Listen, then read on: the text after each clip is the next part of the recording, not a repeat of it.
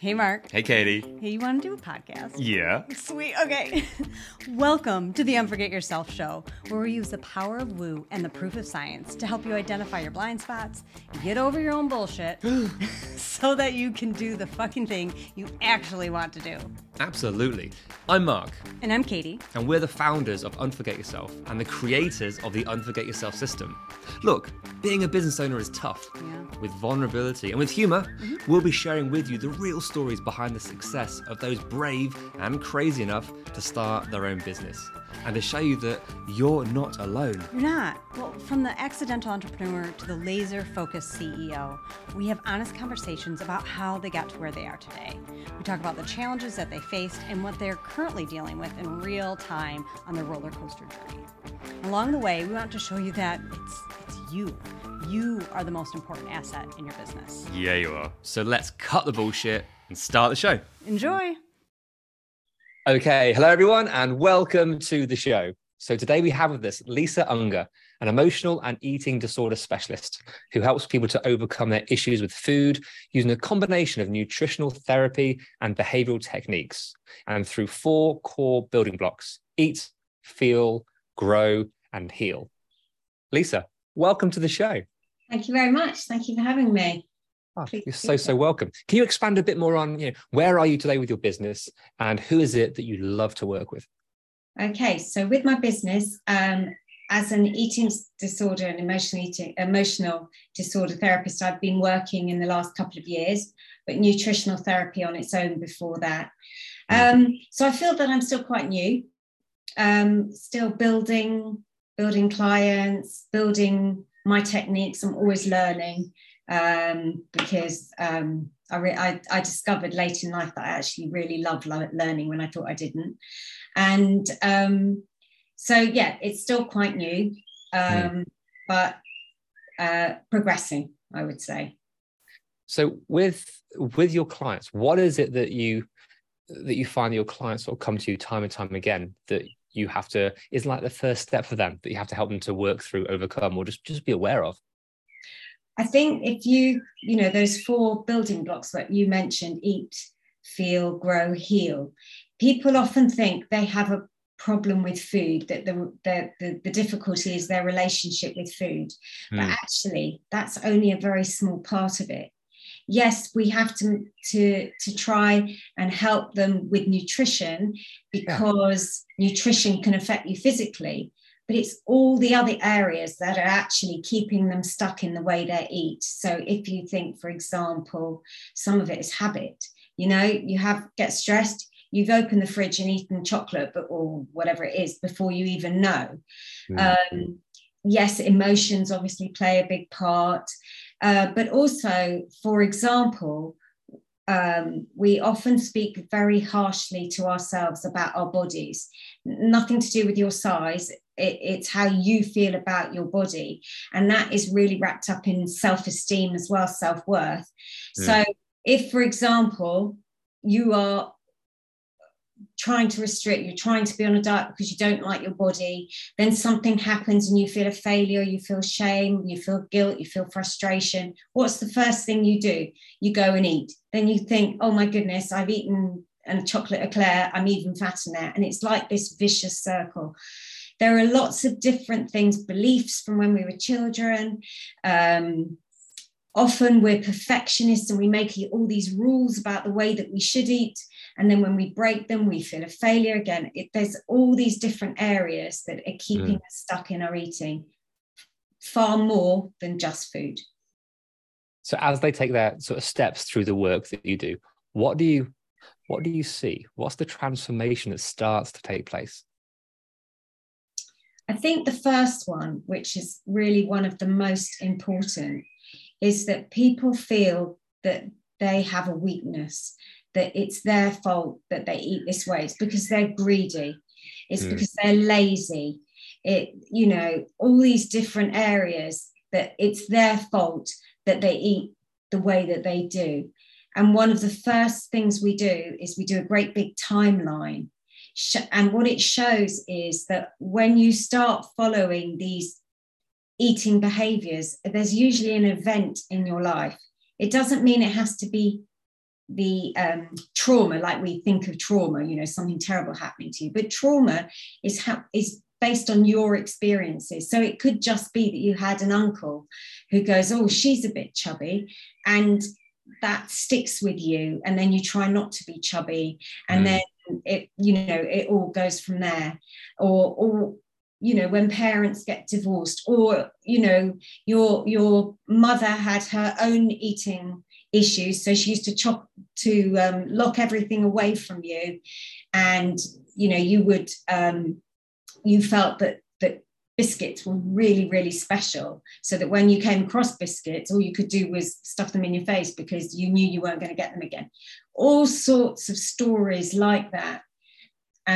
But it's not because there's something wrong with you. It's because, for whatever reason, food became a coping strategy. And this food, alcohol, this sort of self-medication that oftentimes entrepreneurs sort of seek, because it's to celebrate or to commiserate or to hide, to avoid. There are all these things. So yeah, we can talk about pure health and physical, or you know, the entrepreneurs. It all kind of works into that sort of business life. So what's it like for you as an entrepreneur? You know all this wealth of knowledge about our behavioral patterns and all the things that control us. Oh my gosh, all the things that we avoid. Knowing that and sort of applying that as for you, the entrepreneur, that must be like sort of two different worlds, because you know it, but oh my gosh, you still find yourself being wrapped up. So we're all going through these challenges, right? Yeah, no, definitely. I think when I offer advice to people, one of the main things I say is do not ever go on a diet, because it messes with your biology and it also messes with your head. So and I never ever ban foods. You know, I don't ban food groups at all. In fact, what's important is not that you cut a food group out, that you eat it in the right balance. So you know, this is what a balanced plate looks like. Half your plate is vegetables, as many different varieties as possible. A quarter of your plate is protein, a quarter of your plate is carbohydrates. So that's your potatoes, your rice. Don't cut them out, but just make them a quarter of your plate. And then you don't forget the fats. You need fat in your diet, because that's what the outside of your cells are made from, your hormones. It's just really important. And so it's the olive oil, the avocados, butter, none of your low fat stuff. You want your mantra should be real food most of the time. And that's fair. So if you want a donut, eat a donut. Do you find that a lot of people, we feel like we're doing the right thing, we're trying to do the right thing, but maybe misadvised, or we're told or seen, or we assume to do one thing, not knowing the direct or even the indirect impact that actually has on us. So we're trying to do the right thing, but oh my gosh, it's not actually helping. Absolutely. I had a client who came to me and said, oh, Lisa, I'm really trying hard to follow your advice and have a full fat plain yogurt. But the only yogurt I found I like is this low fat strawberry one. So I taught them how to read the label. And it says carbohydrates of which sugars. If you get that figure of which sugars and divide it by 4, that's roughly the amount of sugar that's in that yogurt. So what it means is, doesn't mean they've added teaspoons of sugar, because they all say no sugar. But what they've done, for example, in the strawberry yogurt is pulverized strawberries. So all the fibers taken out of all the goodness, and they've just put this sort of strawberry in whatever. This one yogurt was equivalent to something like 3.5 teaspoons of sugar. And you wouldn't get a natural yogurt and stir in 3.5 teaspoons of sugar, or not many people would. So it's that kind of thing you're trying. And it really upsets me. You're trying so hard. And, you know, unless you understand what you're actually eating, it's really difficult. Yeah. Again, I sort of like to take these subjects and bring it back into the general business owner life. It's, without the knowledge and understanding, it can be so tough. So it's all about having that understanding, gaining that awareness of, sometimes we don't know the questions we need to ask. We don't know what we don't know. And that's where it can be like so overwhelming. So Absolutely. let's take this sort of concept into your entrepreneurial world. So what was it like for you when you first started? You're like, yes, this is what I want to do. This is the next step for me. What was that like? And what were the steps like as you sort of stepped into it and realized, oh, there's a lot that I didn't know that I didn't know? Well, I'd never had, well, no, that's actually, I had my own business, but it was before I did catering. So if you were having a dinner party, we'd bring you food and you could pretend you made it yourself. But it was like, it was very simple. When I came out of college, it was almost like, okay, where are my clients? And the thought that you actually had to go and find them, and it wasn't that easy, was a bit mind-blowing. And you had to market yourself, and you had, you know, when you come out of college, you think it's all about the website. Whereas really the website could be one of the last things you do. It's actually more about getting yourself out there. It's more about talking to people, that kind of thing. So that was sort of a bit of a culture shock, I must say, because that college did not prepare you. And also I didn't go to college till I was in my 50s. So, you know, I was a late developer.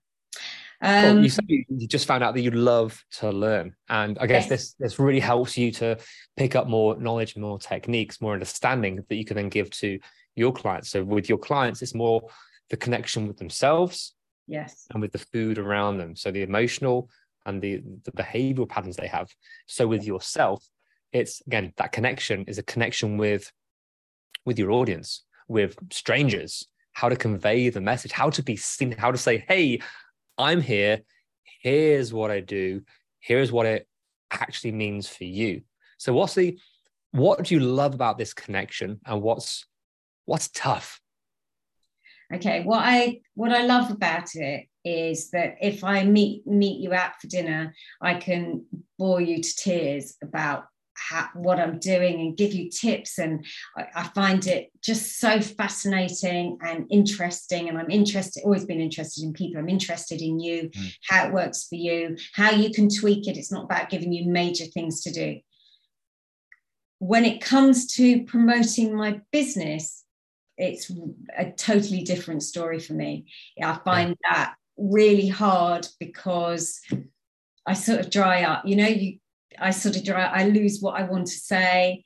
You know, a lot when you're doing social media, for example, they talk to you about how you need to be in front of the camera and you need to show your face. And you know, the first time I did that, it was just like so hard. And since then, I had pushed myself to do really stupid things. If anybody ever looks at my social media, I've crawled on the floor pretending to go for biscuits. I've put on a crown and a thing, but it takes me hours to do, because I have to really push myself to do it, and I feel a bit of an idiot, if I'm totally honest. Yeah. Now we were chatting away offline before we pressed record about all the stories that we can tell and all the situations we've been in, and you beautifully described one comment from, I think it was your mum, that actually had it wasn't a negative comment, but had an impact. And I think these are the stories that really that we can share, that makes an impact, that we can see what does control us, what does have an impact. So do you want to expand on that one? I will do. So, as you know, there am I trying really hard to put myself out there and do everything. And my mum said, oh, you know, Lisa, wow, I'm really enjoying your social media. It's really great.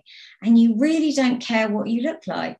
And I said, what do you mean? I don't care of course I care what I look like. Well, you've gone on there, you've got no makeup, you haven't brushed your hair, whatever. And, you know, you're doing all these stupid things. And I thought, oh my goodness, do I really look like such a mess and such an idiot, like when I'm doing this stuff, when really all I'm trying to do is get across my message. So that kind of thing does make you think. And also you've always got to be thinking of new things. I don't, you know, because you know, you're always being told people are scrolling through, and you know, you've only got their attention for like 30 seconds or whatever it is, I don't even know, but not long, and they're scrolling through, and you've got to grab their attention. So you do have to do something that's a bit out the wall, and you've got to show a bit of personality and a bit of character. But I was never really good at drama at school, so I just do feel. Well, you said these comments that come from a nice place, but they can have a lasting impact. It can make a stop, pause, try and change something. And oftentimes, as entrepreneurs, the support mechanisms, we might have the greatest support from our partners, our friends, family, but they may not quite understand if they're not entrepreneurs with us, which means the comments, the support may not quite be the right thing that we need. It comes from the right place. It might even come from fear. They might be scared about, what are you doing? Why are you doing that? Why don't you just do this? This is safer. And now you're inheriting their fears and their doubts and what they see. So it's so hard, but so crucial to hold space for, who am I? What do I want to do? How do I want to be seen? Not what the experts, the gurus, the courses, the programs, the books, the ads say, here's what you need to do. Yeah. Because the truth is, I mean, we say this time and time again, everything works. Yeah. Everything works. But you've got to find the right authentic sales system, the right authentic marketing techniques, the right way for you to show up as you. So what do you want to do? Do you know what really came into my head was ask somebody else to do it for me, but I don't think that works because that's not my voice. So I just think I've just got to do it in a way that does fit. You're right, it's got to be authentic to me, because otherwise the strain of it and the stress of it, I'll find 6 million other things to do instead of it, because it just puts me off. So so watch this space. I'm still working on it. I think it's so interesting. You say the first thing that came to your mind, and I always honor this and respect what the mind and the body says. So someone else, I wish someone else can do it. Cool. There is avoidance, there is uncomfort, there is I really don't want to do it. Okay, which means one of two things. So that's your body saying no. Yeah. So we get to tap in and be like, okay, what is that? Is it fundamentally this is the wrong thing for me? Or is it just uncomfortable? So which one does that feel like it's right for you? Or can you not quite tell? I think I've got to the stage now after this few years that actually it just makes me uncomfortable. I think it's the time factor that comes into it. But so, and I think that what I have to do is just almost like, if I want to do a reel, for example, on Instagram, I would just get on, I would just pretend I'm talking to you and just do it and not worry about it. Don't be a perfectionist about it. Just do it. Yeah. And get on. Okay. Logically, you've got that answer. Mm-hmm. Logically, you get it. Mm-hmm. But emotionally, actionally, doing the thing, oh my gosh. So you know it, but what's stopping you from just doing it? I don't know, it makes me feel a bit sick, really. I just think I've just got a dread. I think I've got to try it again. I'm going to try it again. I'm going to set myself a date. I'm going to try it. I'm going to do it very simply. I'm not going to overcomplicate it. And if I still feel really uncomfortable, then I will, and I just need to find a different avenue, because social media, for example, is not the be all and end all. And I think that's something that we need to remember, that just because there are lots of people in my line of work who are doing social media, it doesn't mean that I have to do it. And there is something beautiful in that of, you get to do what you want, how you want to. You can create all these crazy funny videos, try and get attention. You can speak very logically and with authority about your subject, or you can try and find your voice. Who are you? How do you want to be saying things? Do you want to do these silly things? You've already said that you kind of feel like a bit of an idiot. Again, is that uncomfort, or is that, you know what? That's not quite right. I mean, crumbs from our story, as we've grown, we've sought different sort of guides through marketing, and what's the authentic way of marketing is what we came on to. Of course, it's what we teach, it's what we coach, it's how we want to be. But to do all these other techniques, dancing on TikTok, trying to do these crazy things, it's it gets attention, but is it you? Is it your brand? Is it part of your values and your mission? Is it actually what your audience, who are your audience? I was going to say, what do they want? There's so many factors to this. So does that give you any sort of clarity or thoughts or musings you want to share with us? Yeah, no, well, you're absolutely right, because then you have to consider, well, who are you talking to? And are you talking to people that are even going to see you clowning around? And if you are clowning around, are they going to take you seriously? So you definitely have to think about who is my audience, because they're the people I want to talk to. I don't want to talk to everybody. Yeah, and we can't talk to everyone. And we want to. When we have most entrepreneurs get into business, especially coaches and consultants, as I want to help someone not go through what I went through, or I know this thing and oh my gosh, it can help so many people. Yeah, and that word there, so many people. Yeah, that's an curse. Yeah, but I think that is like when all that we're talking about is all this thing, and I keep going back in my head thinking that I was that first person. I had my own eating issues. And even when I lost weight, it was many years after that I actually changed. Like I was keeping everything under control, but it was actually many years later until I really recovered from my eating disorder. And but anyway, so you come out with all this knowledge and all this passion, but you don't have the foggiest idea about business. And maybe it's not being able to refine your messaging or your story, or how do I use all these experiences and tools that I have, and then you go into the world of entrepreneur, which is like, now that's just one part of it. You got the accounting and the marketing and the sales and the cleaner and everything else that goes alongside being a business, right? Exactly, and and that's I think knocks you a bit, which you think, because it's hard. It's harder than you think. And as I say, you when you come out with the passion, you almost think everybody's going to be waiting for you. They're waiting for me to help them, and they're really not. I've got to find them. Or flip that around. They're waiting somewhere. Well, yeah, I've got to go to the places they are to find them. Yeah, they're not going to just come to me just because I think I know what I'm talking about. You know, I do know what I'm talking about, but they're not just going to come to me. Well, Lisa, look, thank you for sharing with us today. Thank you for talking us through, not only your story and what you do, but behind the scenes of what it's like as the business owner, as you go through these levels of fear and uncomfort and doing the things that you've been told to do, and then understanding what you want to do. Thank you so much. No, thank you for having me. You're welcome. And look, if people want to find out more about you and the work that you do, where can they find you? Okay, so I've got a website which is being revamped, but it's still there at the moment, which is lisaungernutrition.com. And I am on Instagram and Facebook at Lisa Unger Nutrition. And go and watch that space because I'm coming back. Woohoo! Fantastic. Love that. Well, yeah, everyone go and check that out. But Lisa, thank you so much for being here and sharing today. Thank you very much. You're welcome.